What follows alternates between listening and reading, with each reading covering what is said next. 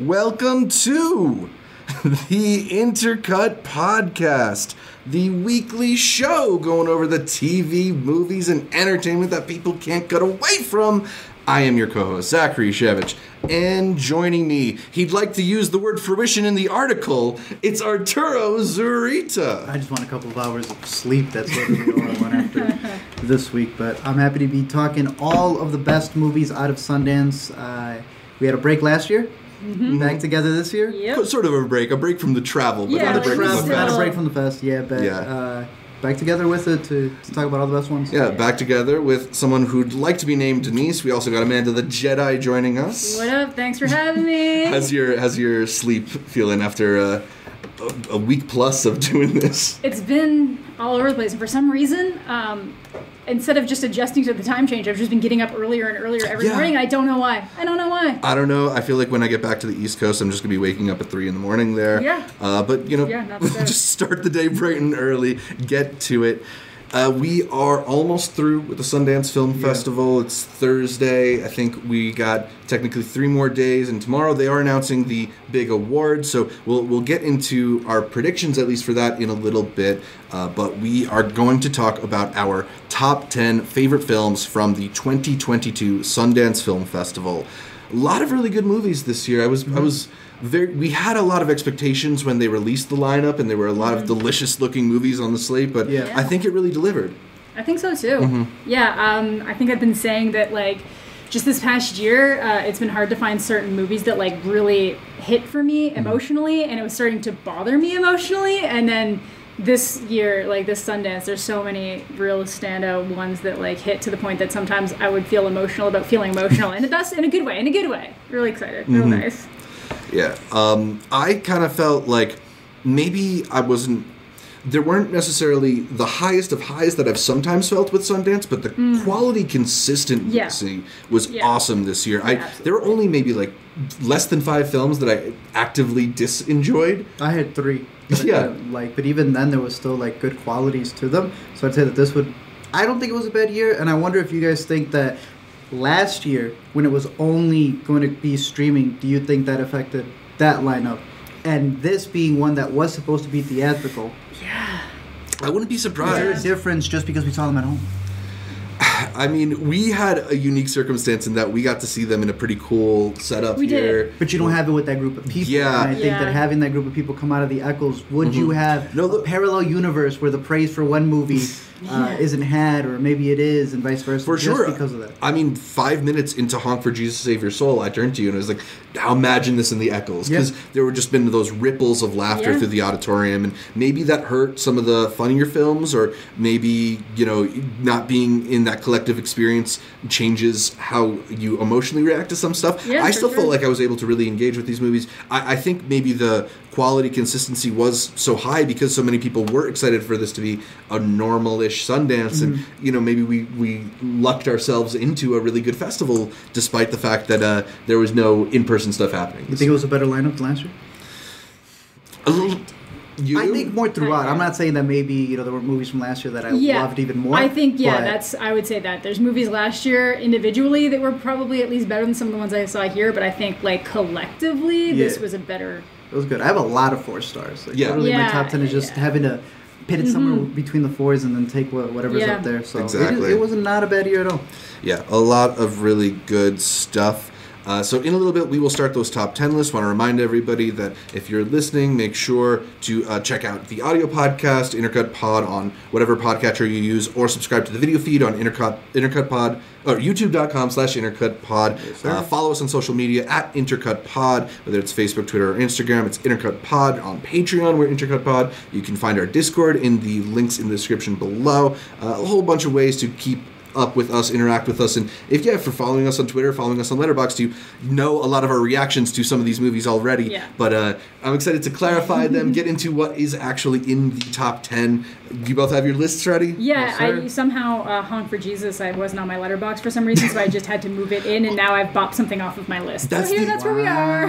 Exactly. That's the thing. Is you're dealing with so many movies. I find it hard to just even maintain the Letterboxd sometimes. Yeah, I had rated it. I just didn't make it onto the list for some reason, Yeah. and I was just like, it's not here. We watched Resurrection, and I really liked Resurrection, spoiler for later, but I was kind of sitting on it because I wanted to write a review on Letterboxd, and then I waited a day, and it's like, oh god, I have to remember the 7 movies and how I felt and what order I watched them in. But, okay, why don't we get this kicked off with Art? What is your number 10 best movie from Sundance 2022? It was from one that I'm actually hoping gets a pretty big win, or I just feel is inevitably going to get a big win, and it already has one because it got picked up by Apple. And Apple picked up a movie last year that might make it all the way to the Oscars. Cha Cha Real Smooth may have that as well.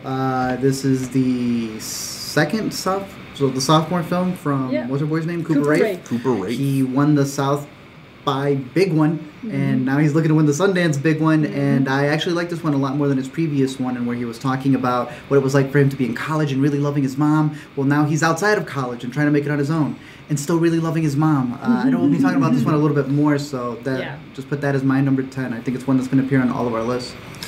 Yeah, I left it off my list, but not because I didn't really like it. You just liked it the least.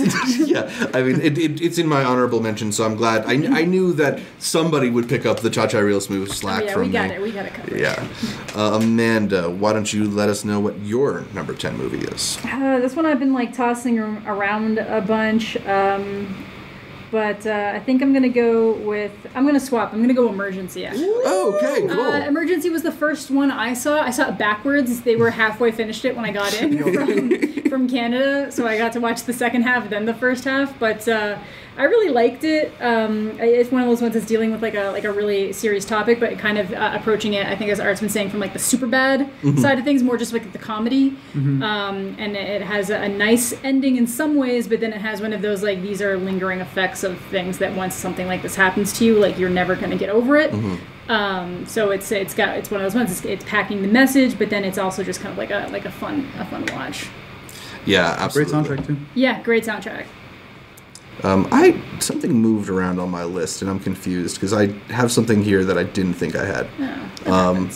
But yeah, Emergency is a really good movie. I think one thing we talked about is how when we saw it together is maybe the way that it forecasts its racial dynamics kind of tell you where the plot's going to go, but once it actually gets there, it feels emotionally authentic, and it feels like those moments are real and not necessarily just there to manipulate you. Yeah, for sure. Especially from R.J. Cyler, because as we all know, dude's a star. He's a pretty entertaining. He's a pretty entertaining actor. Yeah, Wait, for sure. What was he in? Several movies, such as Power Rangers, the Sundance-winning Me and Earl and the Dying Girl, and of course this year's Emergency. Yeah, he's good. He's good. We're joking. Yeah, we really like RJ a lot. Although we were debating what it means to be a celebrity, and Art's very firm on it, and I was like, I wanted to give him the underrated tag, but I guess not. So I'm going to go with a film at my number 10 that I think we were debating whether or not it would get onto any of our lists.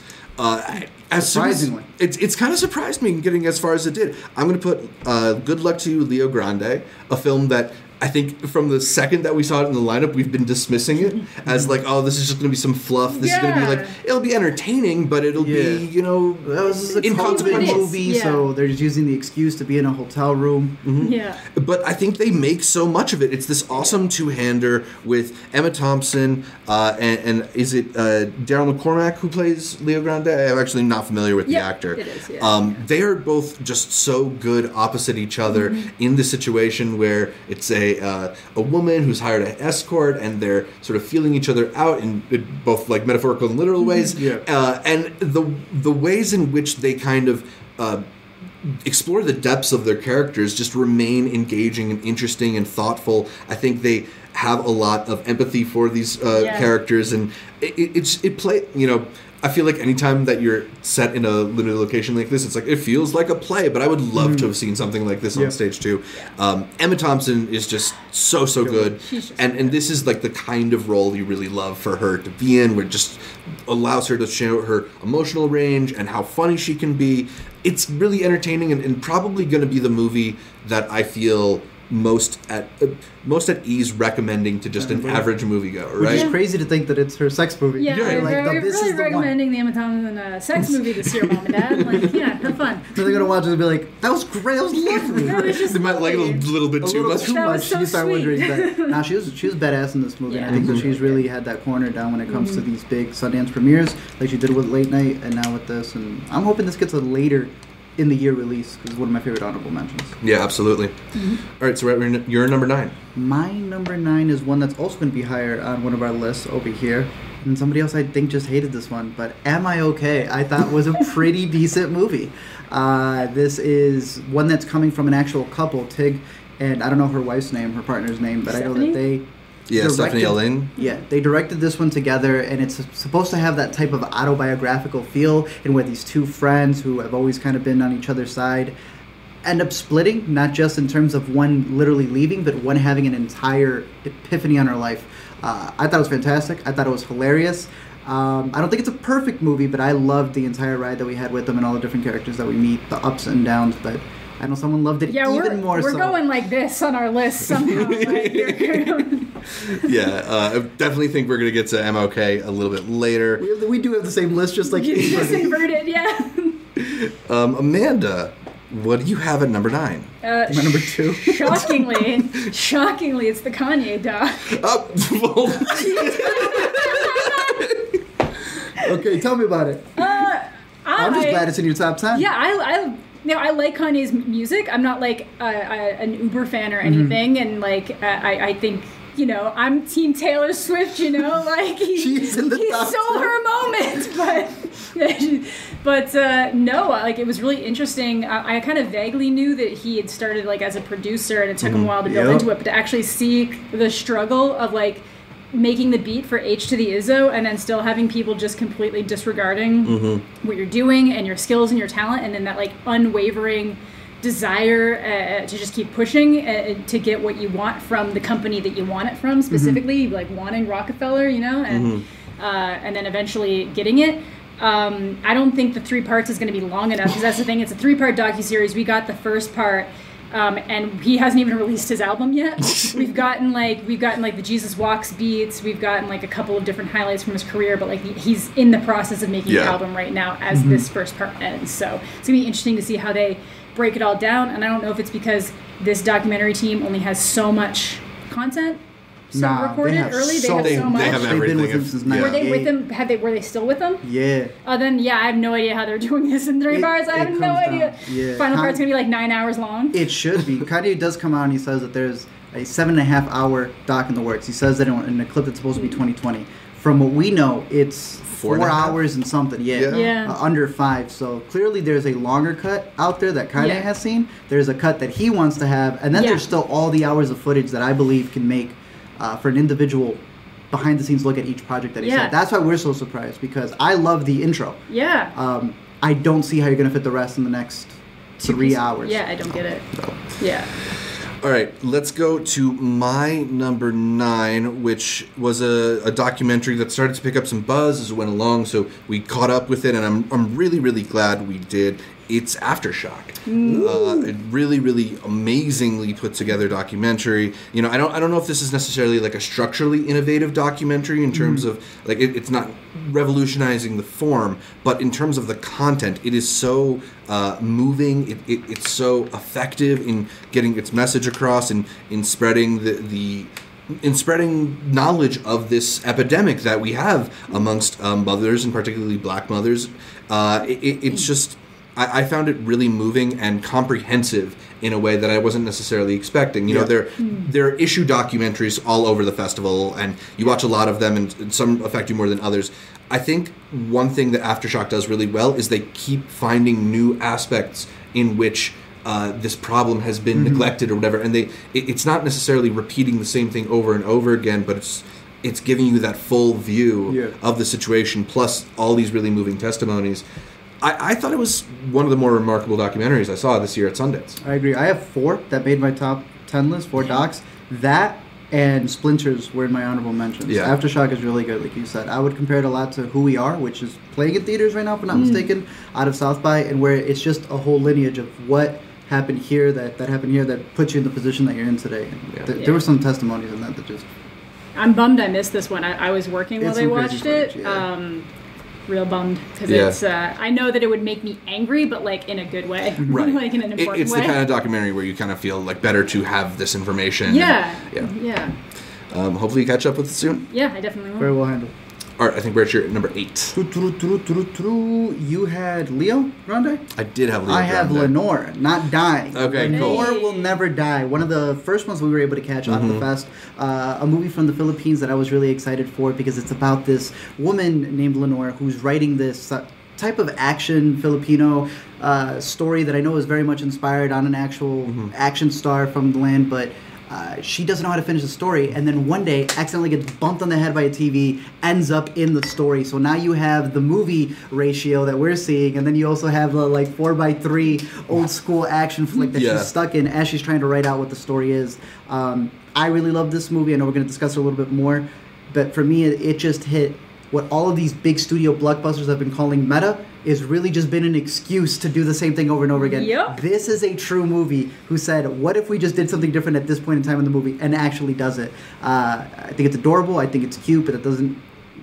I don't want that to negate of the fact that I think it's a very smart movie as well. I very much enjoyed this one. One of the other ones in the fest, one that I'm still thinking about towards the end. That poster that you have is cool, but there's an even better one out there, dude.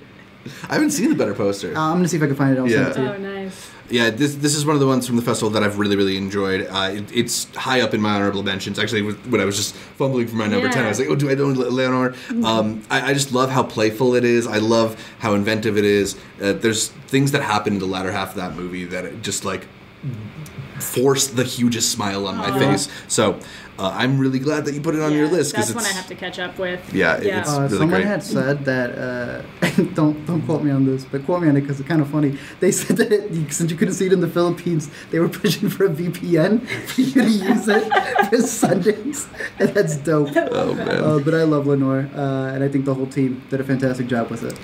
Shout out to Wiley Todd with a super chat saying that Cha-Cha Real Smooth is his favorite movie from Sundance by far. Beautiful. Never related to a movie more than this. We already had Cha-Cha Real Smooth mentioned once, and we will have it mentioned again a little bit later. But first, Amanda, what is your number 8? My number 8, I'm going to go with Resurrection. Let's go. Yeah, Okay, cool. I'm not sure if that made it. It'll be up on my list high. Oh, so we got a 3 right here. Yeah. Well, that's on all 3. All right, cool. So we can get into that in a bit. Yeah, we'll wait on that one, but stay tuned. I think we're at my number 8 then. Yes. Which is also Resurrection. Okay, well, there we go. That's me. Ask me. What's your number 7? Resurrection. All right, let's get into it. So we all clearly felt the same way around it in the same position. Yeah. I would say 2 things about this movie. It is, in the premiere section, very much could have been a midnight movie of a woman who doesn't know why she's seeing a familiar face that's following her from her past. But it's also a movie that is fighting for my top performance at Sundance. Yeah. There is another actress that has her beat. I think that this other actress did not have a damn 10-minute monologue. Yeah, Unreal. Monologue. Yeah, Rebecca Hall is just unreal in this movie. I mean, I wrote in my Letterboxd review that her performance is better than any that's going to get nominated for an Oscar next month. As a Kristen Stewart stan, I feel inclined to agree. Yeah, it's really so good. It's fantastic. She carries you through this movie. I think you kind of feel that trauma with her, and also just her determination in different points of this movie.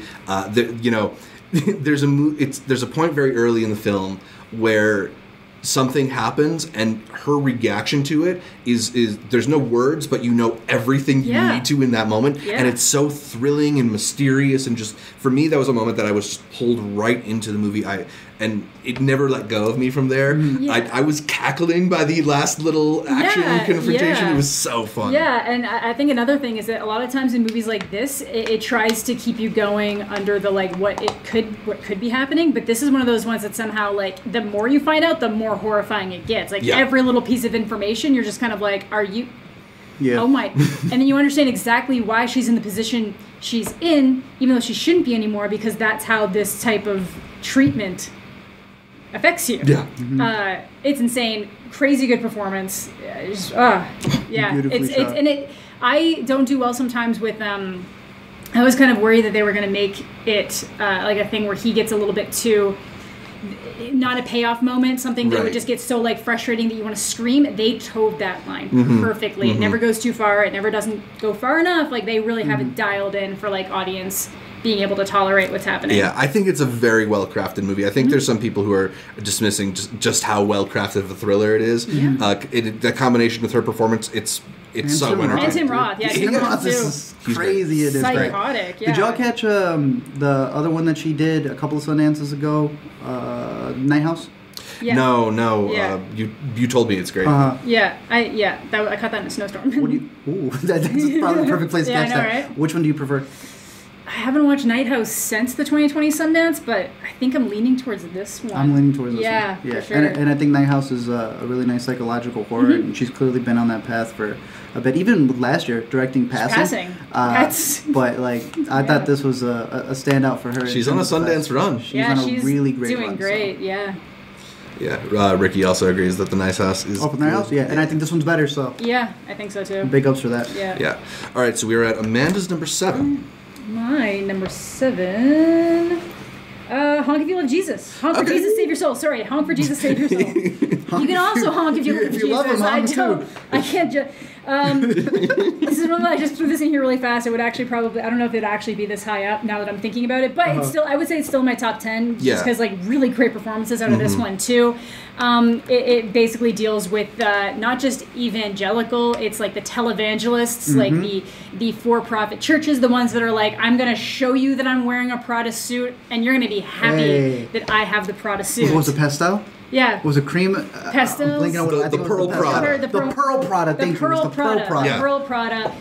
The jets, the cars, all that, and flaunting it in a way that doesn't make them feel ashamed to be flaunting it. And what happens when like you get caught up in some kind of scandal that starts taking that away from you, and how you try to maintain that lifestyle. Anyways, I don't necessarily think it's breaking ground on anything that hasn't been covered before, but like the performances in it are just so solid, and just watching how people can like delude themselves is always very fun. My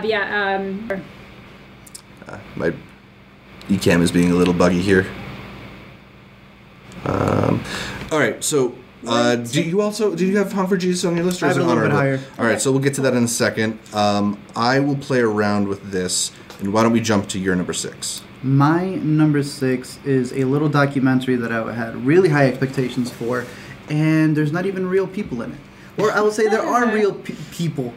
They're just virtually there, in a documentary called We Met in Virtual Reality. This is something that took place, I think, in 2020 when this director who's always worked in the VR space realized what better time than to film an entire movie in there. And we had seen the behind the scenes. His literal actual VR avatar has a camera that's pulls focus, he changes lens, he shot the entire thing within the VR space. So he is actually the cinematographer for the movie because he shot it all within that reality. I love that. He then goes and he talks to these different couples, and like you're just, I think Zach had put it that it's like you're watching a regular doc. Like you could have done none of the virtual reality stuff, just filmed them all in live action, and it would have been intriguing to see how they're each other. It would have been just as powerful because these stories are still really interesting, and seeing the ways in which this community sort of comes together around virtual reality, I think is extremely powerful. We were learning ASL, we were watching some courses that were happening, you're seeing somebody else do a little striptease, you're seeing somebody else propose. All these things are happening in VR. It's endless, and it just got really interesting to like think about how it's going to affect people in the future, because you even saw some people who could afford the motion capture suit, so you can see how they work differently in VR as opposed to somebody who clearly had a keyboard. They get the whole suits. So they're Ready Player One-ing it in there. Yeah, the hip traction and finger traction. I didn't know they had it like and everything. that. Oh, you're set. God. Yeah, the belly dancing scenes. So I find it really fascinating. I think the VR just selections, especially at a place like Sundance that does a lot of that, has really expanded, because there were some crazy projects this year that made you feel like you were pregnant, that made you feel like you were running away. All these different projects that they had this year, but in terms of documentary, this was a beautiful blend of the two, and I highly, highly recommend it. And, it's another one of those movies that even though it doesn't necessarily feel like it doesn't feel very COVID-centric. It is a COVID movie, and that's something that is sort of underlying a lot of why people are turning to spaces like this. Absolutely. But yeah, I think, when you have these movies that feel like they could exist outside of the boundaries of COVID, but then also have that as an element in there, it's really interesting. I actually had this in my number 7, so that's very convenient of you to name it here. That was your number 6? Yes. So then we're at Amanda's number 6. Yeah, I'm bummed that I missed virtual reality. I should have been working downstairs when you guys were inspiring now. So my number 6 is Emily the Criminal. Yeah, okay, that is definitely coming up later. But it is delightful. It's delightful. Aubrey Plaza, right back at it again. Can't get a job because of a felony on her record, and this is just kind of her figuring out how to make it in a world when you literally can't get ahead. So, I guess we'll save the rest for when it comes up again. Yeah, for sure. Honorable mention on mine. Cool. So at my number 3, a movie we just watched today. Number 3. Oh, sorry, 6. What am I? I'm just dividing for some reason in my head. Division. A movie we just. No, well, there's a reason I was thinking of number 3. Yeah, exactly. 3 minutes. 3 minutes a lengthening. We just caught this earlier today. I'm really glad we did. I thought it was a very beautiful portrait of a time and a place that is, for many reasons lost. This is a documentary about 3 minutes of footage. 3 minutes of footage that exist of this village in Poland. It's in 1938, so right prior to a lot of the Nazi regime's extermination of Jews. And so, what you have here is kind of this, fragile moment in time on the precipice of danger, where all these people are not yet aware of the thing that's coming.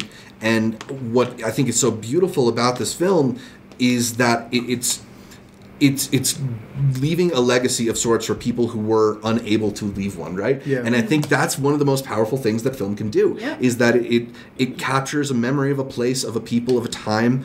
And I think it's so beautifully done here in the way that they handle this archival footage, the care they take to restore it, how meticulously they go to try and recreate elements of it, from creating kind of like a panoramic view of the scenes that are happening to the 3D models and stuff, and tracking down all the different survivors.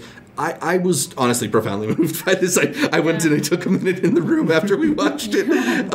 But yeah, I don't know, man. I thought this was a really beautiful film, a really beautiful documentary. No, I agree. Between this, Riotsville, and I'm blanking on what the other third one would have been, but just the use of archival footage and the way that they dig deep just to figure out, what does that say in the back? Is it shop? Is it grocery? Who is the person who owns this? And yeah, like you were saying, the way that they treat the footage, having archival, 18, the one that's on Netflix right now that's trending. We're seeing a resurgence of people just at least learning about film, right? Because that was one of the things that the documentary breaks down as well, was how the specific Kodachrome that they were using was able to retain the information, so that they were able to go back and do these panoramas for it. It reminded me a lot of Peter Jackson's "They Shall Not Grow Old," or the way that they were able to bring the footage to life and just restore a lot of that, bring things back to it. So very interesting. Yeah, for sure. All right, we are halfway through our list, so I think we should take a little break and maybe do a little bit of a drinking game. Okay. I came up with this idea. Say, go watch a movie. So last year when we did our Sundance coverage, we realized that, when you watch 50 movies in a week, you start to see a lot of recurring things, a lot of recurring ideas, elements repeating themselves. So we're going to go around and see how long we can come up with parallels in Sundance movies. All right. And whoever loses, I guess, is drinking? Sure. Is that how it works? Shoot. So winning. Yeah. No losers in this battle. No losers today. Yeah. We still drink anyway. So. Yeah, exactly. All of us instinctually just take this step. So I will start us off extremely easy and point out that 2 Sundance films this year featured Regina Hall, Master and Honk for Jesus, Save Your Soul. I think that should be another rule, that you have to be able to mention the films. Oh, I agree. Okay. Well, then to go on that, to have the last name Hall, and it's Rebecca Hall in Resurrection and Regina Hall in Honk for Jesus. I'll take Save it. Your Soul. I'll take it. Art? Hey! I guess that counts. We had 2 Dakota Johnson projects, with her being in Am I Okay? What's and there then for also you? being in Cha-Cha. My queen. All right, we're starting to run low on the recurring actors because there was another one that I was thinking of who's in a couple. That one guy in that one thing. No, Nicole Bahari is in 892. Oh, yes, she Oh, is. yes. Hope for and Jesus, Save Your Soul. Yeah, she is. Really She's owning really those good at both performances of those. right there. Yeah. Let's shift to the dynamic shot. There we go. Your friend did makeup on Nanny.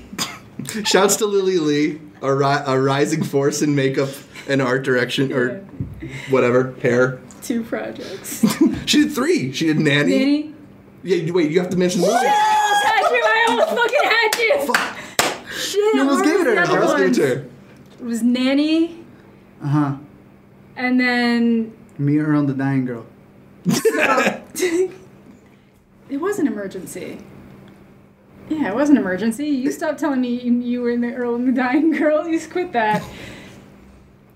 God damn it. You weren't even paying attention, and I was telling you, I was like, oh yeah, she did the makeup on Nanny and these 3 other ones. Almost had me. I almost had What it. movie did we watch when it came up? Nanny. It was Nanny. I think no, it was after Nanny. Oh, it was Nanny. It was, so if it was after Nanny, oh God, this gets real hard after a while. This gets, yeah, I see what you're doing over there, and my brain still is not, oh, well, let me just look at my fucking Sundance list. We can, nope, this is not. I'm even this forgetting is the movies not- now. Call Jane! It was the Nanny we were watching, though. Yes. It was absolutely Wait, the no, Nanny. I don't think it was the Nanny that we were It watching. was, because it was like, maybe it wasn't. I'm pretty sure it was the Nanny. Was it not the Nanny that we were looking at? Yeah. Yeah, because I already got One it. other movie that There we were was. watching. I'm trying to Wasn't she on remember. Resurrection? Was it Resurrection? I don't know. I think she was on Resurrection. Was it Resurrection? Resurrection. Yeah. Okay. Okay. Shouts to Lily Lee. Okay. Either way, yeah, there you go. Nailed it. We're to your pick. I'll take a My piece. pick. Your doubles. A lot of movies with archival footage, 3 minutes of lengthening, focus on that so much. Riotsville, focus on that so much. And you even had Tantura, which didn't do it from the visual side, but from the audio side with a bunch of tapes. Really interesting the way they were able to construct those stories, not just for their narrative, but to kind of rediscover stories that were lost. Absolutely. There were 3 films that I saw that featured scenes that happened at protests. There was To the End, where there was all the environmental protests. There was Neptune Frost, where they were protesting. For sure. Yeah. I know what you mean. And then there were Sirens, where there were protests of the government there. That's so, crazy, bro. Yeah. Okay. I got Stalkers, Okay. Watcher, Resurrection. Yeah. Damn, I had that as following. Well, it's all about framing, and I like mine better. For sure. People really loved their mothers. Cha-Cha Yeah, really, they he do. really loved his mom, and I mean, you cannot mention Miss Donda West and know that plays a crucial part as she rapped with her son. He has not been the same. Both Girl Picture and We Met in Virtual Reality featured songs from Perfume Genius. Oh, yeah. From who? Classic. Perfume Genius. Yeah, of course. Lesbians. Wait. You see what we playing here? Heterosexuals. Okay. There was 2 movies that had straight people. LGBTQ plus representation. That's half the festival. That's why I said lesbians. That's only 3 movies, and I named 2 of them. All right, what else you got? It was my turn? Yep. Chicago abortion movies. We had Call Jane. If you wanted to see that through Elizabeth Banks, or if you're more of a doc person, they had footage in the Janes. Am I just gonna do like Call Jane and the Janes both had Jane in the name? Like, No, we're not are we doing going that. that? You did it. Hey, mine was a did little it. bit more of a connection right there. The guy who, the cinematographer for When You Finish Saving the World is the same as the cinematographer for After Yang. Oh. Wow. No, you're my right, turn actually. now. Yeah. I know things. Say you did it. So, I don't know if this is going to count. You can just opt out and drink. No, okay. Emergency and Resurrection both deal with things in a laboratory in science, because her job is dealing with, like, it literally said she has some kind of, like, biology sampler job. But do we ever visit the laboratory in Resurrection? Do we see her wearing a lab coat? No, I'm joking, we don't even. Okay, yeah, see, that doesn't count. See, I'll drink. All right. I will raise your laboratory and say that there was 2 professors of color, women, in God's country, and Master, who were dealing with buffoonery. Buffoonery. That is somewhat specific. Absolutely. They handled it completely differently. One? I'll say that much. Yeah. There you go. Jeez. Okay. We're getting down to it. I can do this all day, guys. I got 87 more. Did you actually list these out? No. Oh, God. What do we have left, even? Dos estaciones. Stop. I'll give it to you. Give me one more draw. Wait. I was gonna... Give me one more double to finish it out. I don't know. Do we have an actor's things? There were several movies that were shot in 16mm, which I found very enjoyable Call this year. Jane, oddly enough, was one of them. Which is weird because that did not look like it was shot in 16 remotely. At all. You had several movies that were shot in 4:3 ratios, which was really fun to see, especially one because we tried fixing the projector screen because Alina felt there was too much of a black bar. Yeah. Well, in 4:3, it's a box, so it's nothing but black bars. Yeah. We also did have plenty of volcanoes, believe it or not. It wasn't just fun. We had 2 surprise volcanoes. There were. In Blood. Yeah. Oh, in Blood there were volcanoes? You got to see it. And then we got a mention of one in Dos Estaciones. Yeah. So. 2 movies had robots. What was the other Yang and Living. And also... reportedly, allegedly, supposedly. We saw Living. Brian and Charles had a robot. Brian and Charles had That's a our robot. joke. But we saw all of Living, which is supposed to be an Akira Kurosawa remake. And we swore for whatever reason, not talking to each other at all, that there was a robot in Living. That he Somebody on Twitter said there was a robot in Living, and Art and I read it independent of each other. He's blocked. But the whole time, like, so he's a cyborg, right? Like, there's something wrong, like, with his process. We forced ourselves to believe every single time he was with a real doctor that man must have been a Best Buy employee. I wake up the next morning, he's like, oh yeah, you watch him reboot? Yeah, he gets rebooted at the end. But no, Living was a really good movie. Yeah. Brett Dyer was in After Yang and Fresh. You pointed him out. Yeah. Who? Brett Dyer. Oh, Alina noted that. Dude, Yeah. So there's more doubles. Let us know if you have a cool Sundance double in the description down below, and maybe we'll do like a gift card giveaway or something. Who can find the coolest double? Yeah. There was doubles. There was in Duel. Yeah, that's true. And then there's doubles. Technically, I don't want, one's a kind of a spoiler, but I will say Hatching, kind of to a degree. Yeah. So there's doubles in more than one movie. Yeah. So whoever comes up with the best Sundance double will do a $25 Criterion gift card. Wow. Screw it. Hey. Screw you, I want it. What do I submit? you already have a bunch. Jeez. We're going to be like scouring the liner notes for PA crossovers. PA? The caterer! Letterboxd stats help a lot for that. Yeah. All right, so should we get back into the list and to our top 5s? I think I found 2 that were both selections at the 2022 Sundance. Yeah, let's get to it. What do we have? We're at your number 5. Let me know. My number 5 is yet another doc, a movie that, the same way that you were talking about Aftershock, I felt this one hit in that sense of just a bunch of history that has put a whole group down. This one's called Descendants, and it has some of the wildest scenes that are caught in the documentary this year, because it is specifically about this town in Alabama where you still have descendants of the last ship that brought in slaves. But here's the thing. That ship was brought in because it was a bet that a dude made saying, look, I know we abolished it, but I bet you $20 I could get a ship in here.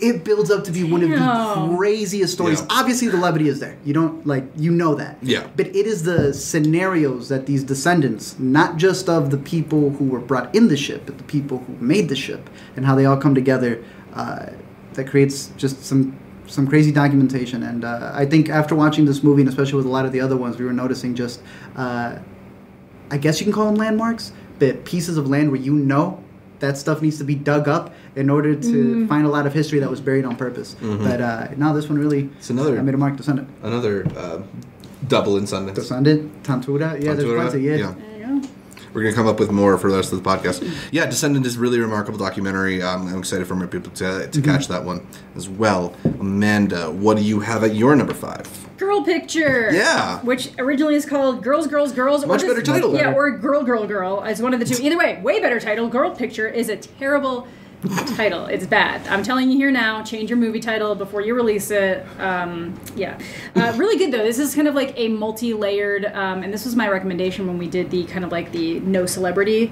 one for the after, is it called the after show? The after show is your thing called? Oh, Aftershock. Aftershock, yeah.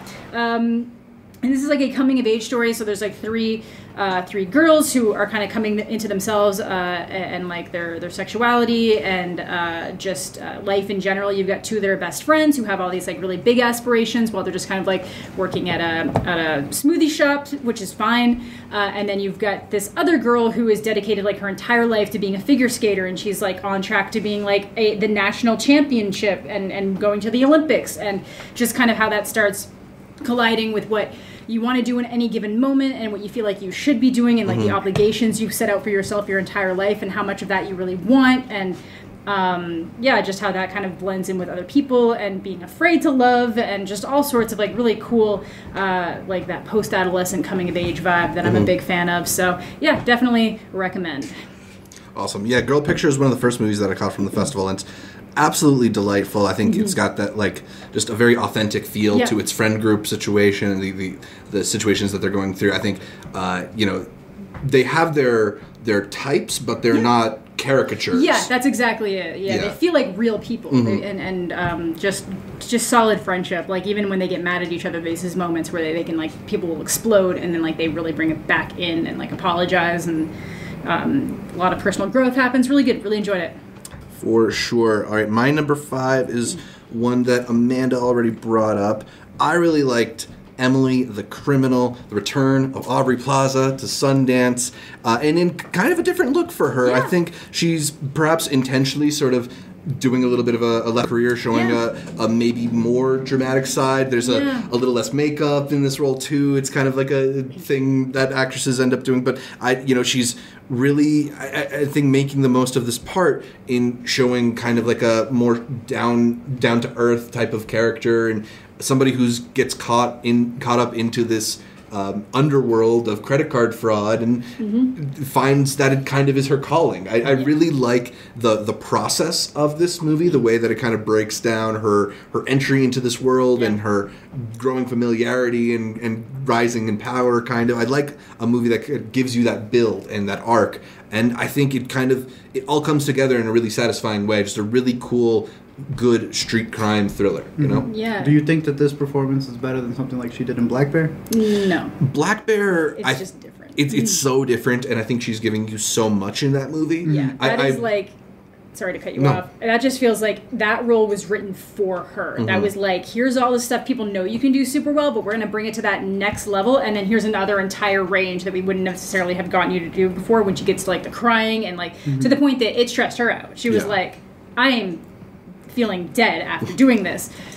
This is definitely more subdued, but it still feels like her, but it's a different range that you're not necessarily going to be familiar with her, but it's still like really solid performance. Yeah, I think that Black Bear role is a really unique role, and maybe I like it a little bit more, but this is like, I think what's cool about Emily the Criminal is it's the type of role that I could see going to a lot of different people, and I think she made the most of it. Yeah. You know? Reminded me of Buffaloed.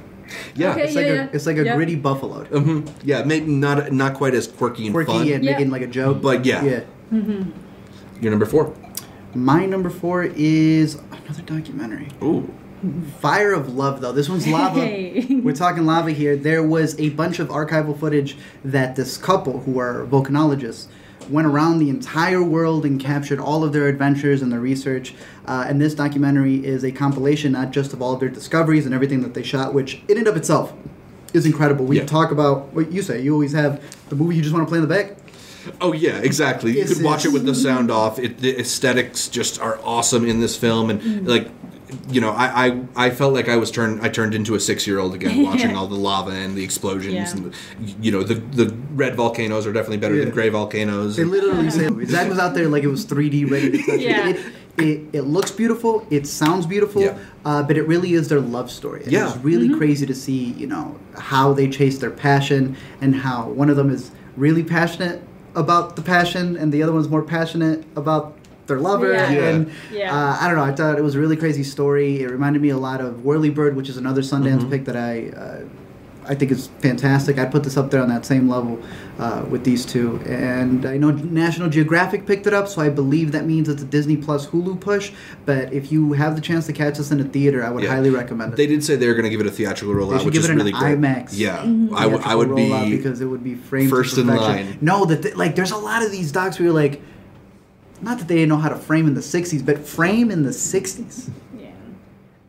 Near the heat, on the go, to make it look so beautiful. It's insane. Some of the compositions were just fantastic. Yeah, it is amazing, all the archival footage. Like, just to look at the archival footage would be enough, but I also think the documentary is really put together interestingly. It has this kind of dreamlike atmosphere to it. I know we're conflicted on the Miranda July voiceover. I was about to say, we were split down the middle on that. I really liked it. We had no problem with it. It's Miranda July, director who did Kajillionaire not too many years ago. They wanted Werner Herzog, which surprisingly we ended up getting a little bit of a Werner Herzog in another movie. But he's not who I would have picked either. Who would you have picked? I don't know. I actually don't know who I would have. Just not somebody so sleepy. Would you have rather it not have been?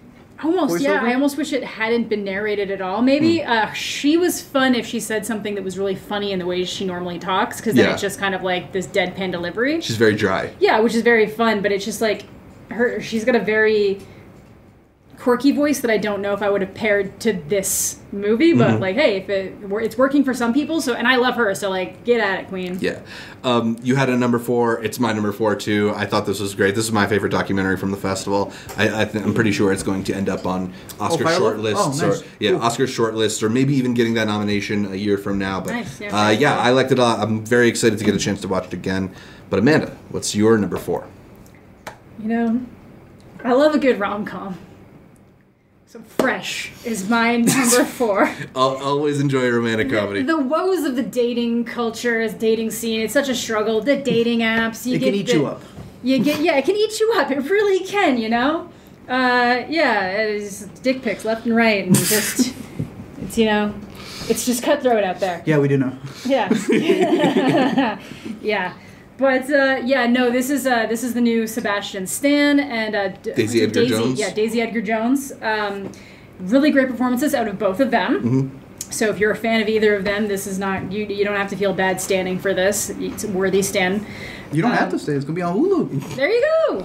You can be on. There you go. It's good. In a month or two. Yeah. A month and a half. This is one that, based on what category it's in, some people might feel like it's too slow to begin with. But if you go into it knowing that it's building you into something. And then it does have its moments where it really does get to that like over the top level, and you'll get your violence, you'll get your horror, you'll get your quirky moments. So if you're someone like me who likes kind of like quirky horror comedies and just are also okay with like rom-com style things, not necessarily rom-com, but just kind of like comedies with romantic twinges, because I'm not going to say this is like How to Lose a Guy in 10 Days or something, but like I think you'll like it. I had a really good time with it. A lot of people seem to be really enjoying it. Yeah. So, I'm excited to check it out again. I think I kind of had low expectations for this one, and it won me over. So I think that's maybe the best thing you can say about a movie like this is that if you don't go in expecting good things and still enjoy it. Yeah, absolutely. For sure. Yeah. So I said my number 4 is Fire of Love. Art, what is your number 3? Honk for Jesus, Save Your Soul. We're back there, okay. The premiere from the Evo Twins. It was very interesting because I kept, for a while, I didn't think that they were actually twins. I thought one of them was fabricated. Because Charlie Donald Kaufman situation. I thought that's what was happening, but I don't know if it's the crediting or whatnot, but I know that the sisters had to split credits in terms of directing and who produced and who wrote, but I don't know. I had read that it was the both of them. Nonetheless, it is a mockumentary, as we were discussing, in terms of this Southern Baptist church that ends up going to this whole scandal. And while you're following the two of them try to recoup their entire, what's it called? Fortune. Their fellowship. Fellowship, yeah. That too. Fellowship, fortune. Yeah, that's where the money comes from anyway. Exactly. You kind of see their dynamics kind of break down. They don't really spell a lot out to you, but I think you kind of pick up on what the scandal is that's happening between the two of them. Yeah, it's very obvious. But that's where Regina Hall, I think, really shines. She has 2 performances this year. I know a lot of people love her in Master. I think she killed it in this performance. She's so good. The entirety of it is made up of a short that was also called Honk for Jesus, Save Your Soul. And it's that specific scene in the short that in the movie, I think, without a doubt, has garnered her one of my top favorite performances of the year. It's literally the Honk for Jesus, Save Your Soul. Yeah. I thought she did a fantastic job in it. Like I was mentioning at the top of this recording, like we would have been rolling laughing to see this in a crowded theater. Yeah. It would have been such a delight. Yeah. I think the movie maybe loses a little steam as it goes on, but it's still so interesting and such an interesting character study. And like you mentioned, that Regina Hall performance is unreal here. So I don't like the mockumentary style of it. I thought it made they played with it, they made fun of it, they addressed it, and then they kind of used it to their favor, and also kind of broke it down. Yeah. And you'll see when you see the movie, but I thought it was very well done. Yeah. What was it? Y'all the silent types or something? Yeah. Yes. Oh, that was so good. Yeah, and it's like, oh, now you're talking? Like, yeah. Okay, Amanda, what is your number 3? Mine's After Yang. And Very cool. I don't know if that's higher on somebody's list. It is my number 2. Okay. This is one I really want to catch again, for a lot of reasons, but I'm really big into movies that kind of look at like what it means to be human, and just kind of that examination. And this is one of those movies. It's this is kind of like a world where you can buy androids, and set them up and treat them like family, or just kind of have them as like you're babysitting my kid, or all this stuff. And so this main family's android malfunctions, and it's this whole movie is him trying to like get it fixed, and then kind of going through his memories and just trying to figure all of these different things out and piece together this person's life, and realizing that he was a person, not just something that they like owned. It's really, really beautiful. Really beautiful. Yeah, you mentioned how it has these memories and stuff like that. I think it does this really interesting thing in terms of how it's edited, where it'll just sort of go in and out of moments without calling attention to itself. It slips from scene to scene in this very organic way that kind of feels like recalling memories or something. Yeah. It's very beautifully done, just in terms of the production of it. It was maybe my standout from the festival because it's shot beautifully. Its vision of the future is really, really interesting. Like it's one of those films where there's all these little details, and I would have been there for an entire movie about some of these little details. Yeah, you know? Honestly. So I liked it a lot. It's one that I'm excited to get a chance to revisit and really dive further into. Yeah. So that's why I had it at my number 2. But yeah, I think that brings me to my number 3. Yeah. Which I don't know if you have something in the dirt on your top list as well. It was my number 11. It was right there. Yeah. It comes right from the too. boys that we always discuss, someone making the big jump to the Marvel side of things, and to still be able to come back and make that movie together. They've been together since day one practically, and this movie's the epitome of that. Yeah. I found Something in the Dirt to be a really, really satisfying, scrappy little sci-fi movie. Like this is like a dude's rock sci-fi movie. Yeah, It's so contained. This was their COVID movie, so it's just the two of them pretty much in this film. There's a couple other people who are kind of inserted in, but like it's mainly these two guys who are writers, directors, producers, and stars in this apartment dealing with the sci-fi phenomena, and that's kind of their thing, right? Yeah. Like two dudes find some weird shit and look into it, but it kind of, the way it takes you down all these different rabbit holes, all these weird like conspiracies, and it gets into these existentialist ideas, I found to be really satisfying, even though it maybe slows the pace of the film down in the middle. It's the kind of tangents that I just really enjoy, and I think the writing of it is really strong. There's some elements where they kind of do some meta bits that work really well here, and I found it to be completely satisfying. It was just entertaining from start to finish for me, inventive, unexpected. This is the kind of movie that I attend festivals like Sundance hoping to find. Absolutely. Yeah, so I was really happy to have this here. It's my number 3. That brings us to Art's number 2. My number 2 would be, they're kind of tied, dude. It can go either way. Y'all have already mentioned both of these. Oh, yeah? One's number 1, one's number 2, but really one's my top narrative, one's my top documentary. I'm going with Genius, a Kanye Part 1, technically. Act 1, which is Vision, which is interesting because it's Activision when you put it together. Absolutely adored it. I thought it was fantastic. I am concerned that the rest of it will not come up together, but really the only negative I could give this is that I know Kanye came out and said he wants his final approval. Yeah. And, I mean, what's more Kanye than that? Right. But in terms of Cudi and he kind of inserts himself into the dark. Yeah. Maybe a little too much. Maybe a little bit too much. And that's what I kept asking myself, and that's the only thing that keeps it away from a beautiful 5 stars just on this part 1. And again, also because it's only part 1 of 3 so far.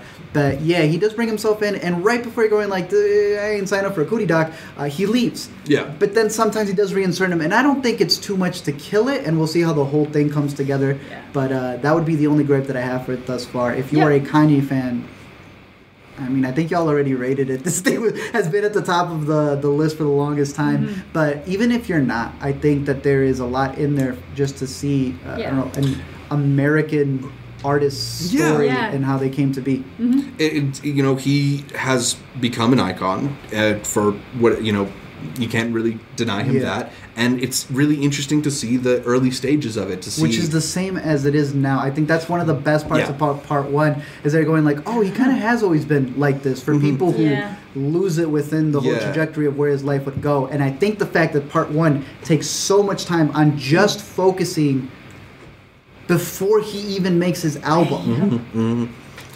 That's what allows it to work so well. It's great, and it's the deep dive that I think any Kanye nerd would want to see. It's got the cameos that you would love to see in this kind of, the scene with Mos Def where they're rapping 2 words a cappella is unreal. That's the trailer that they pushed out. That's all they needed to get out. That's it. Scarface showing up at the studio at the end, it gives you chills. Yeah, there's moments I don't want to spoil that deals with All Falls Down, but I cannot believe that's how it went down. That's all I'll say. But I'm very excited to catch part 1 in theaters, because I think that's the only thing they're going to showcase in theaters. I want to see it there just to see the mix on what they do with the songs and how he was recording them. But I know that they're doing a weekly rollout starting in February on Netflix, and I hope they don't change it too much. But if they need to, I hope it's to make it longer. Yeah, and to make the rest of it fit. Exactly. Yeah, that we all have that same concern that like we could watch something that goes this in depth to like basically every album. Yeah. And then it would be a 12-part documentary, not a 3-part one. But you know what? Jordan's is 10. Exactly right. There you go. No, I'm just saying. I left this one off of my top 10 because it's only the part 1, but I'm giving them what they're giving me, and that's what I'm doing. I'm giving part 1 is that. It might have been number 1 for me if under different circumstances. Gotcha. It's really, really great. Nice. Okay, Amanda, what is your number 2? Am I okay? My number 2 is Am I Okay? Dakota Johnson, number 1 time. This is, again, one of these post-adolescent, coming-of-age type stories. You got 2 best friends, one who really seems to have her shit together. She's top of her career, getting a chance to open a branch somewhere else. And then you've got this other friend, who's Dakota Johnson's character, who isn't fully codependent on her, but there's a lot of, like, they're very attached, close friends. And she is kind of coming into the realization that she is gay. Yeah. And has been trying, and she's like 32, and this has been something she's been trying to push off until finally it's like, I can't ignore this anymore, so now I have to try to actually figure it out. But she's a very, like, nervous, more subdued type person, and it's just kind of working at coming out of her shell. There's some like really awkward moments of like what happens when you realize you're gay and you have to try to make those connections for the first time. Like, who do you reach out to? How do you deal with that? And it's just, I don't know, it was really charming. It felt really innocent, and like at its core, it really is just that relationship between the 2 friends. It's a really just solid friend movie with 2 people kind of dealing with like different aspects of their life and how they like relate to one another. And yeah, I like it a lot. It's very sweet. Very good cast in this one too. I was really happy to see Jermaine Fowler and Christy Clemens and Molly Gordon all show up. Yeah, oh my god, when Molly Gordon's name popped up on the screen, our whole theater downstairs was like, Molly Gordon! But Sonoya been in Devs and Ex Machina. Yeah. I thought she was fantastic in this. I mean, she was because we've seen her literally play a humanoid. She has been in. She's literally played robots. Yeah. The performance that she puts in this one, I thought she had some really good banter going on with Dakota Johnson, and like, I clocked it right away. I was like, "That's not a good." She's also in even Alita. In La La Land. Yeah. With dancing, so it's like just to see how wide ranging. That's the thing. It's a very different. I think we've seen. While Dakota's really fun in this, I've seen that move or that vibe from Dakota. Yeah. I haven't seen Sonoya Mizuno do something like this, so it's really cool. I haven't seen her do that. Yeah. All right, so I think because I already mentioned my number 2 is After Yang. Yeah. We're at Art's number 1. my number one. Of Sundance. Oh, should we get to honorable mentions before we get into Let's number do one? some honorable mentions. Yeah, my number 2 is after Gang, just to clarify that. My number 2 would have been Genius. My number 1, Doc. Yeah, so what are your honorable mentions from Sundance? Your number 2 was Am I Okay? Some of the ones that we have not mentioned so far here, I think... You mentioned Annie? No, I haven't No yet. one mentioned Annie, but it's very good. I'll have Yul talk about it because I thought it was good, but I think you guys liked it a little bit more than I did. Nanny is just one of those, it's really gut-wrenching. You've got somebody who is working so hard to kind of send money back to her family in Senegal. And she's a nanny, obviously, for this family. So her job to try to take care of her own kid is to take care of someone else's kid. And then there's this weird dynamic with the family where the mom's really flighty, the dad's kind of checked out. She never knows when she's getting paid, and they think it's just okay not to pay her for like weeks at a time. Yeah, there's this consistent lack of respect for just her personhood. Yeah, that's exactly it. And then it just kind of turns into like this horror story as like different aspects of like her culture start kind of rolling in to what her life is, and then it just ends on this gut punch. It's an absolute gut punch of an ending that I was just like, are you fucking kidding me? Holy shit. But it's I feel like for a bit I feel like some people weren't appreciating it, but I've noticed the reviews have started going up and up, so I think the right crowd is seeing it, and people are actually willing to look into what the story is trying to do. Exactly, because it's not the most penetrable lore or like it's got some folklore elements that are a bit like I feel like an outsider watching them, which is fair given that it's also a movie about an outsider. But I think so much of this movie is so striking, and I think the emotions are really present there. The cinematography is unreal in this. There's some shots in this one. I also really liked Anna Diop in the lead performance. She was great. I guess some of the other horror ones that I would say, because I think this year was just really good for horror. It was. The Watcher continues to have Micah. Yeah, that's one. Followed by people who should not be following her. And I will say that while it was a pretty slow burn, I really liked the way that was built up. Speaking of Devs, that would have been the boyfriend from Devs who plays her husband here. I thought it was a beautifully shot movie that's paced very tensely. And to me, it never became redundant. I actually really like what it built up to, so I would highly recommend Watcher if you want to see it. Yeah, I agree with that one too. I also think it kind of puts you in this position where you start questioning what she's seeing, whether or not what she's interpreting, or if she's doing things that, because every once in a while something would happen, not to blame her, but I was just kind of like, if this person is actually stalking you, you just did the worst possible thing you could have done in this situation, and it's still not on you if anything happens. Right. But it's just like, it just sets off like alarm bells in your head when certain things happen, and then you're just kind of waiting to see, like, is this happening? What is it building up to in its conclusion? And I really do think that it like nails the ending. One day Michael will be able to just sit down. Yeah, big fan of Michael. But there was a whole run of Hatching, which I thought had some of the best prosthetics, and I really love the story there between the mom and the daughter. Speak No Evil, which y'all haven't caught yet, but I can't wait for y'all to. That is another one dealing with a family who meets up with another couple, and let's just say they were hanging out together the same way we were hanging out, but they don't like each other the same way we like each other. Again, another one with parents needing to learn how to say no. But I think one that's also on your list would be You Won't Be Alone. Yeah, I really like this one.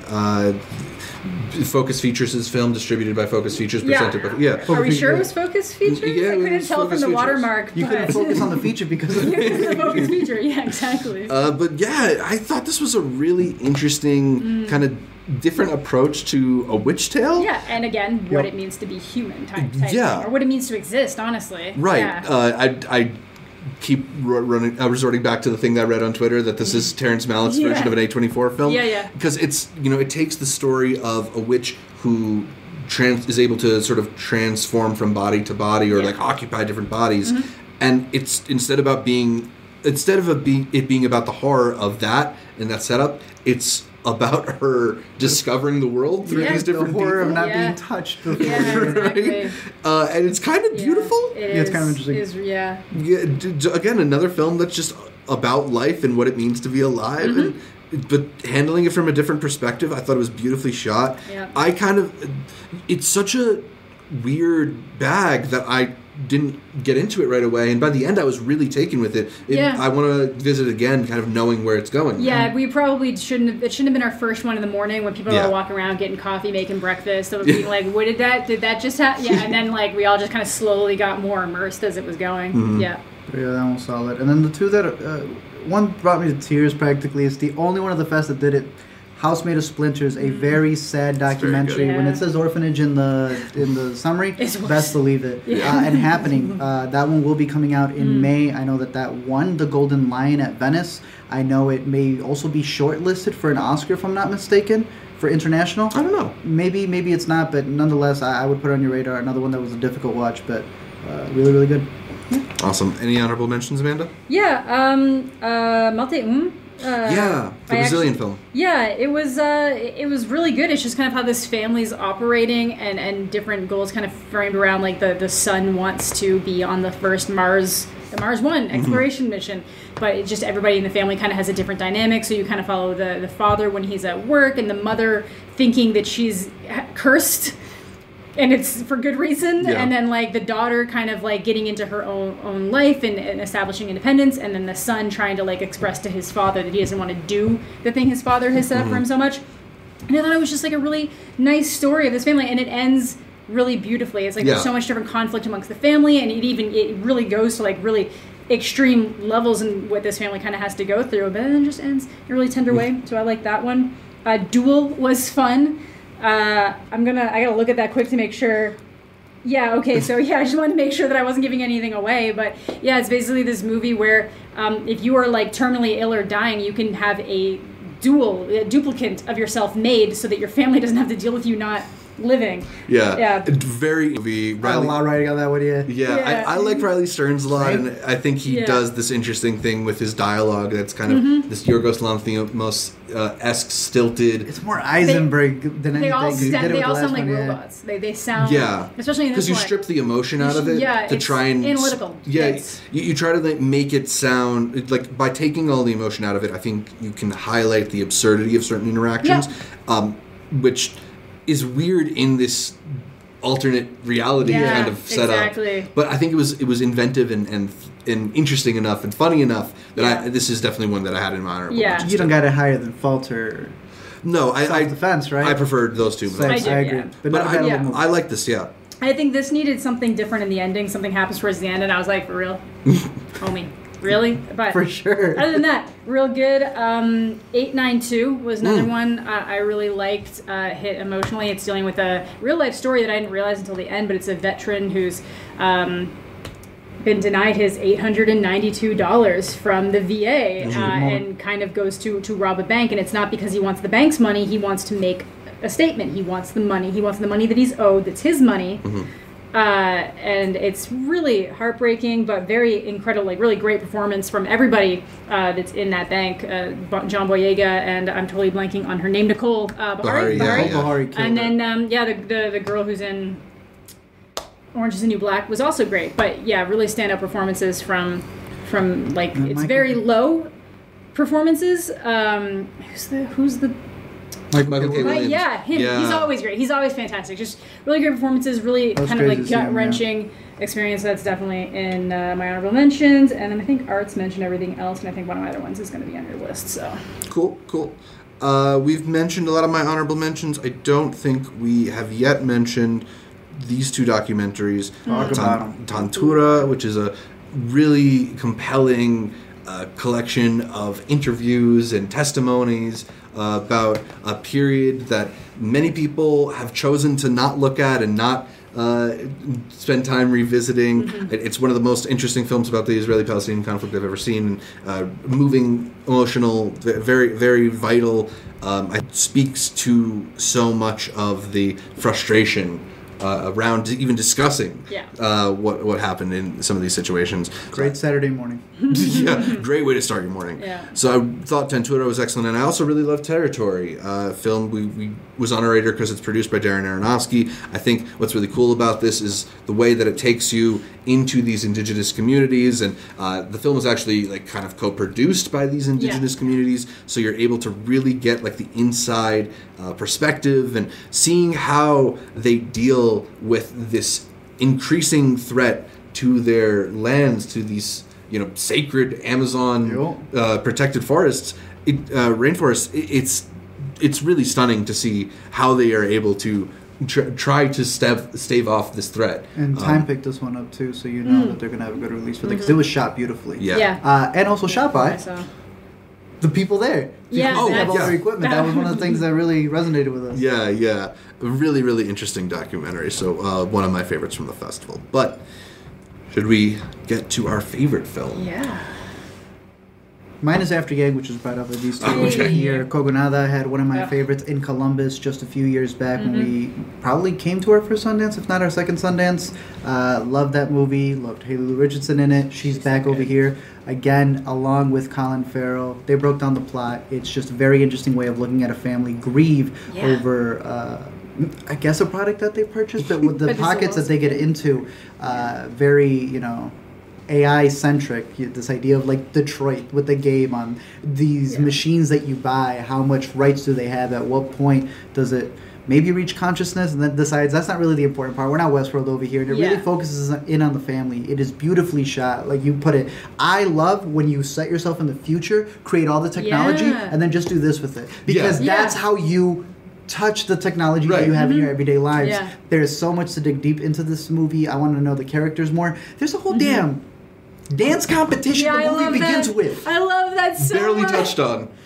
Barely touched on. Because it's literally just to establish that, like, there's something wrong. He's not stopping dancing. He's going. No, I absolutely adored this movie. I heard that there is a different cut. Maybe that could just be... I've heard multiple people... Yeah, they're saying that it was 101 minutes at But we haven't heard exactly what's cut yet.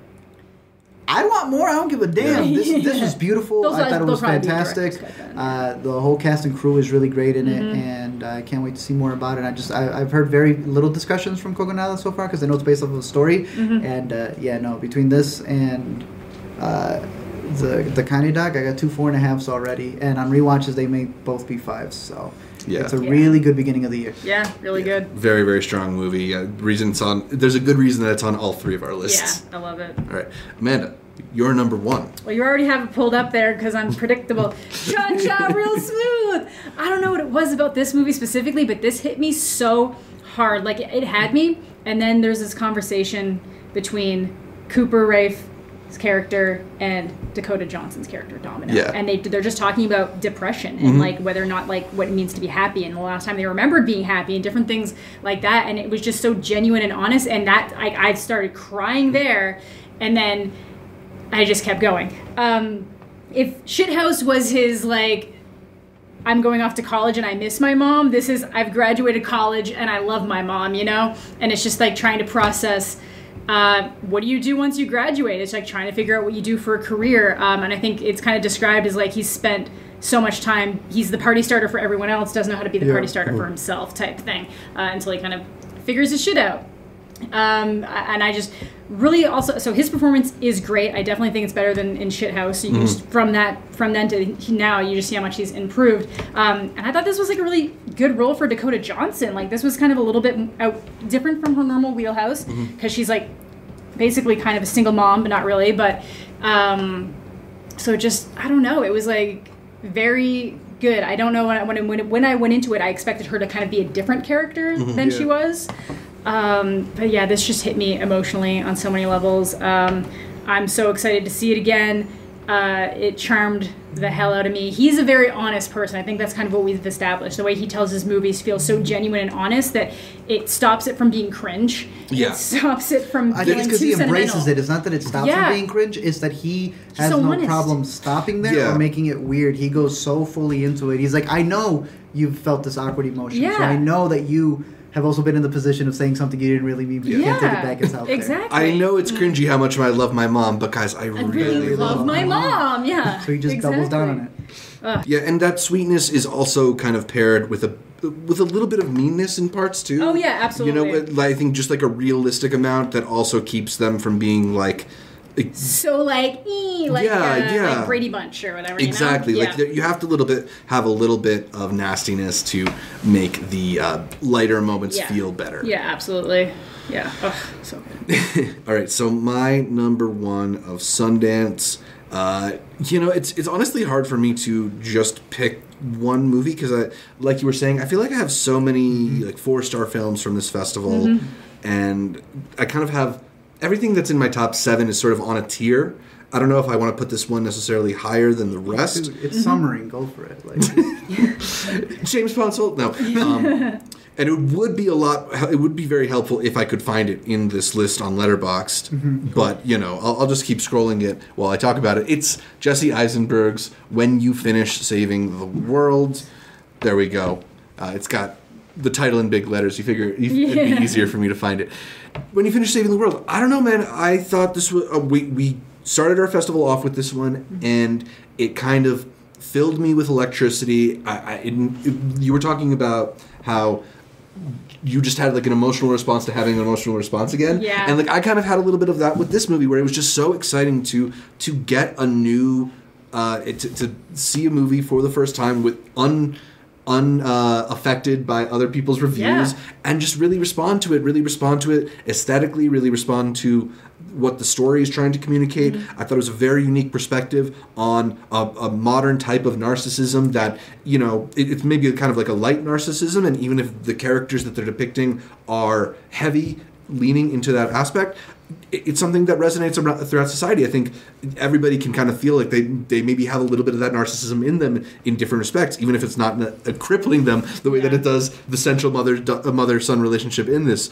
I thought it was really charming, really thoughtful, funny in parts too. The performances from Julianne Moore and Phil Wolfhard are really, really good here. And what we've talked about in our little review of it is that it kind of ends in this really sweet, perfect place. It does, and I love when a movie can tie the bow around it like that, and it just sort of, it felt kind of like a perfect little package.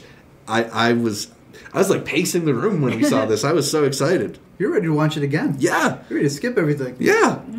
I have it as my number 12. I had it really high up as well. Yeah. Still stuck in there and being in my top 15, but unlike a couple of the other ones, like Lenore ended up staying there, was a little stronger for me. But this is one where I want to sit with the book because now in retrospect and when I think about it, I was like, I feel like I'm still missing the other two-thirds of the story, and I'm curious to see how that builds up because the story that we get here is just like the third part of the audiobook. So I'm curious to see how much more that expands all his vocabulary too, because I know Tara Lift was something that he invented that he believes the kiddos would be saying in 2032. I think usually when a movie tries to invent fake slang, it doesn't really work for me. It worked for his character. But it worked for his character. The man's wearing his own merch on his beanie, on his shirt. So it's like he's almost trying to pitch his own slang. Exactly. It's not caught on. He's trying to make it. It's literally like stop trying to make fetch happen. You know? Yes, exactly. Except fetch caught on. I love it. Really great movie. I was a little disappointed to see that it got a bit of a divided reaction, but you can't win everybody over. I do like it. Like I said, for me, it's just certain aspects went too far where I was just kind of like, no. But you were still positive on it. There was a bunch of people who are negative on it, which I was. People hate it. I was so electric after seeing that. And I immediately go to Letterboxd and it's like, what? I thought it was a really strong Sundance. Ricky in the comments below asked us what we thought of it being digital again. I mean, we had a fun time with it. Great.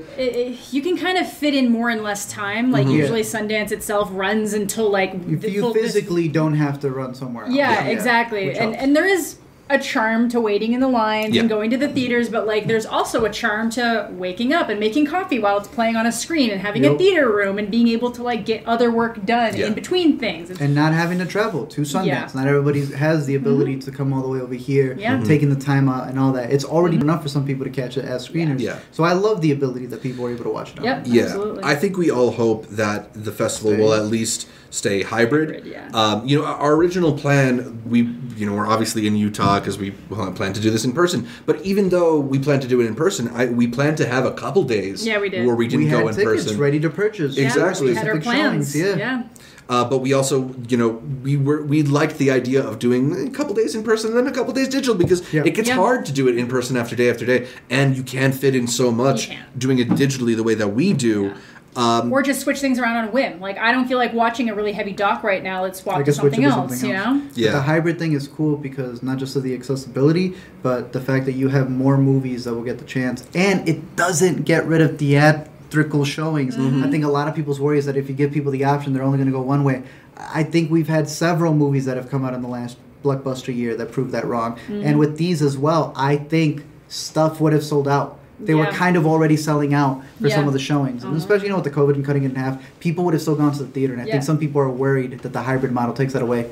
I don't think it does. I don't think it does either. I think Sundance had the perfect idea before where it would be, you have your premiere screening. You're in person first. And then the next day it's available digitally. Like, that's beautiful. So good. Yeah, it would have been great. Yeah. Hopefully they just go right back to that next year, And we were also talking about whether or not this will continue into the future. My point to you before was like, Sundance had to do this shift 13 days before the festival started. And if they didn't already have the infrastructure to have a digital festival, it might have been a disaster. It might just be the smart move for these festivals to have a backup. Yeah. I don't know. We hope it can continue digitally, even though it's really fun to be in person. And it is. I did miss that a little bit too, even though this was a really great experience. Yeah, absolutely. So the festival awards will be out tomorrow at 3 p.m. Mountain, is it? And then 2 hours later, right at 5 p.m. Mountain Time, all of those awards that are announced will be in a schedule, and you'll be able to purchase those tickets. So I don't know if either of you had any thoughts on what might win the big categories here. We have them broken down into the different sections, including some special jury prizes, although, a lot of this stuff changes year to year, so we'll see what they ultimately end up selecting. I think the thing that we all feel most confident in, oddly enough, is the big prize of the festival. It's the big sale to Apple already. Yes, Cha-Cha, baby. Last year, Coda was the big sale to Apple. They won both the audience and the U.S. Dramatic Grand Jury Prize. I'm really rooting for Cha-Cha there. I think that out of all the ones that the U.S. Dramatic has, Cha-Cha is the one to take it. And I don't even think it comes close to anything else. I mean, there's a chance that maybe with Emergency, I could see it. Maybe getting like the audience one, but I think Cha-Cha captured the hearts of a lot of people who were watching online. I think it resonates with a lot of people, just what it's about, I think they definitely are going to have the spot there. There's this developing Cooper Raiff hive out there, too. I am shocked at how much I love that man for not having anything in common with him, Connor's asking, is After Yang eligible for any of the awards? I don't believe so. I don't think so because it's a spotlight. So the spotlight is usually a handful of movies that have premiered elsewhere that they want to play here. But it could get a special prize if I'm not mistaken. Didn't it get the Alfred Sloan Award? After Yang did get the Alfred P. Sloan Award, which previously has gone to movies like Tesla, Searching, and that's really a scientific award. So out of all the ones that we've seen, there could have been some other good choices. After Yang's also my favorite. So obviously I think it's a good one for it to go to. I love those Alfred P. Sloans usually. Searching was also a number one for me. So it is possible to get a special jury prize. Which means that After Yang will be playing because there is an Alfred P. Sloan slot. So you do have a chance, but it won't be for these kind of big awards that you see that Zach has up right now. Yeah. What about the U.S. documentary competition? You and I caught a lot of these. Okay, what do you think is going to be the juries and what do you think is going to be the audiences? To me, I think it's down to Fire of Love and Descendant. I'm going to be honest with you. I see that too. I feel like Fire of Love for sure is probably the audience award, although the audience award sometimes goes in weird directions. It can. But I think the audience award tends to go to the ones that aren't huge issue documentaries, right? And this is one that is kind of just a delight, even though it ends in tragedy. There is a chance Aftershock or Jihad Rehab could get it. We have not seen Jihad. Been hearing great things about Jihad Rehab. I would not mind Aftershock getting it either, but right now my money's on Descendant and Fire of Love, either splitting it or going somewhere. But we'll see. Many times we are surprised. Yeah. World Cinema Dramatic. Can you read some of the films from that category and some of the things that we think might be in contention? Some of our favorites right now would be You Won't Be Alone or Lenore Will Never Die. Brian and Charles Need to Stay at Home. Dos Estaciones is pretty decent. But I know you guys are rooting for either Girl Picture or Marte So this, honestly, to me, this is one of the most open ones because they really go anywhere depending on what they resonated with the most. I want Lenore. Yeah, I would see something big. I have to see it. Anything. I actually would pick Lenore from the options you just listed out. Although I liked You Won't Be Home. You Won't Be Alone. You Won't Be Alone a lot. I wonder if that it already has focus features is maybe a hindrance, or maybe it's not. I feel like many times, sometimes is, but I don't know. I think Lenore would be a really cute one to see. Dos Estaciones, I thought was also a pretty decent movie. But I also think that Leonore is probably a better pick in the audience award because it's so delightful. But That or maybe enough Girl people Picture. see it. Yeah. And that's what it really comes down to. Yeah. Because, again, Klondike and Utama and even Marte, which you guys did see, are all movies that have also been getting a lot of similar buzz in terms of that category.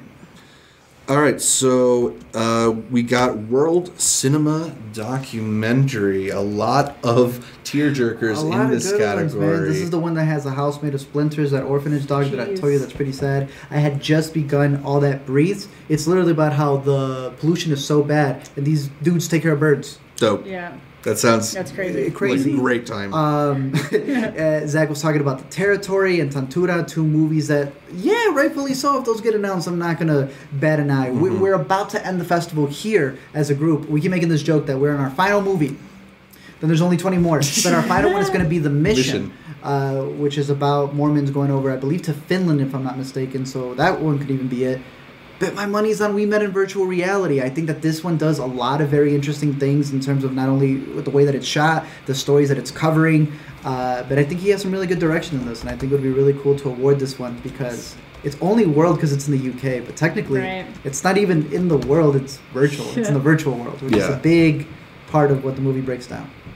Yeah, I think We Met in Virtual Reality feels like a front runner for audience because, you know, again, a lot of these are very tough documentaries, and that is just like mostly pleasant, even though there's some people can relate to it. Yeah, people can relate to it. But the jury, dude, the jury, pick any of these. Yeah, the jury could really pick any single one even of those. Nothing Compares. You ended up liking Nothing Compares. I liked Nothing Compares Sinead too. O'Connor doc, which I thought was really good. Yeah, I'm gonna put Tantura and The Territory because I feel like that maybe one of those three between those two in virtual reality. I think it's Territory. You think it's Territory? Maybe. Yeah, we'll see. It's tough. It's going to be a competitive category for sure. Oh yeah, other random, just Navalny. That just came out. That was is it a actually- special screening or is that? The thing is that is considered a premiere doc. Okay. So because it's a premiere doc, I'm not exactly sure what It's excellent. Yeah, it was really good. Yeah. Yeah. Oh my goodness. Because at that point, that I also meant to mention opens up Genius. It also opens up True. La Guerra Civil and all of these other things. So I don't think the premieres necessarily. Yeah. I just wanted to mention for it too, that. just because we hadn't, and because it's like we watched that, then started this, but like really good. Yeah.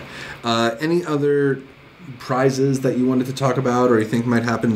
Maybe the next Innovator Award. So the next Innovator Award was interesting because this is a category that's there's a joke for it. It's either it's next because they're doing the next thing that's up, or it's next because you watch this movie and you're like, next! You gotta move on to the next one. 4 of these were docs, bro. Oh, wow. And you were really Yeah. surprised, because the next category could be anything. Yeah, it's just it a can. different type of storytelling. Yeah. I like to call it the double IPAs of the movie industry. And we had Something in the Dirt, which I think you and I are cheering for. Yeah. But there was the hybrid docs like Mija. There was the hybrid, well, not really hybrid, but archival docs, experimental with Riotsville. We're still missing a couple here, but I hope it goes with Something in the Dirt. I'd go with Something in the Dirt. I mean, I don't know. It's very clear for me that was the one that was a clear standout in terms of the next innovator. But they really like to look at who did something very, very, very different. And Riotsville was kind of interesting in that aspect. Yeah, and I mean, you got a little of The Cathedral, which just focused on items. Right. But that could be something they love too. Yeah, this was maybe not the most daring next selections that we've seen in Sundance. I noticed that. Yeah. In fact, like, if We Met in Virtual Reality was actually next, it might have a better shot in here than some of the other ones we saw. I guess just some of the side ones. I will say that in terms of cinematography, I thought it was really cool that there was a. I don't think you'd be the biggest fan of it, but Blood had some really interesting cinematography that I thought looked beautiful. I would love to see that one maybe get a nomination. I had one for editing that I really enjoyed, and I can't remember which one it was, because I believe once you get into directing, screenwriting, editing, and cinematography, those can come from whatever group. Yeah. So I'll have a more in-depth list later on, but out of the big awards, I'm hoping that they're able to divide them. I don't want anything to really sweep, in my opinion. Yeah. And we're just really excited for the special prizes, because we always just love when it's a special jury award for watching a movie at home in VR. For auteurist filmmaking. Yeah. So, but yeah. Yeah. It's always exciting to see where the juries end up. It'll be interesting. I'm sure we'll comment it on a little bit. We're still going to do our Sundance recap video, hopefully Monday. We'll see how that goes. But yeah, I mean, I think that's mostly it. I mean, how have you felt about your Sundance experience where we're coming to an end? Really good. Like, not that it's coming to an end necessarily, but I saw some really great movies. I'm Yeah. really happy. You know, I again, like, I'm I'm feeling great. Yeah. There's a lot that I'm really excited to watch again, which is always a great feeling. good. So, yeah, I'm really happy. I'm happy this We year. put several of them on. You were ready to watch you were watching Genius again. I was doing some cooking, so we rewatched Genius. Hell, you were watching the robot Charles and Brian too. I think that we have a really good lineup that came out with it, and I love the fact that it continues to show. Sundance last year they had quadrupled their viewers, and I just want them to see that this is a model that can continue to be there, even if you have to have some premieres just be theatrical. That you could still have so many of these smaller movies. It does become a two-edged sword, and are they only going to be virtual? But I think people end up finding them, and I think that's the best part of this festival. Yeah. A lot of great stuff. I felt really energized being here, especially with you guys, and it's fun to watch these movies. It's fun to be able to discuss them and everything. So it was a pleasure. Hopefully we can keep doing stuff like this. But it was the last one, bro. Yeah, good to go out on a good one though. But I guess that's just about all for this edition of Intercut. Thanks for hanging with us. If you caught the stream, if not, hopefully you got us later in the week. We'll be back next week with some more Sundance thoughts. I don't have my full outro here, so I'll just say follow Amanda. You know where to find her, Amanda the Jedi stuff. You know where to find Art at Let Me Explain Stuff. I'm Zach Shevich. I'll have all that stuff in the description down below. Keep watching Intercut, and until next time, we'll see you at another hybrid. Let's go.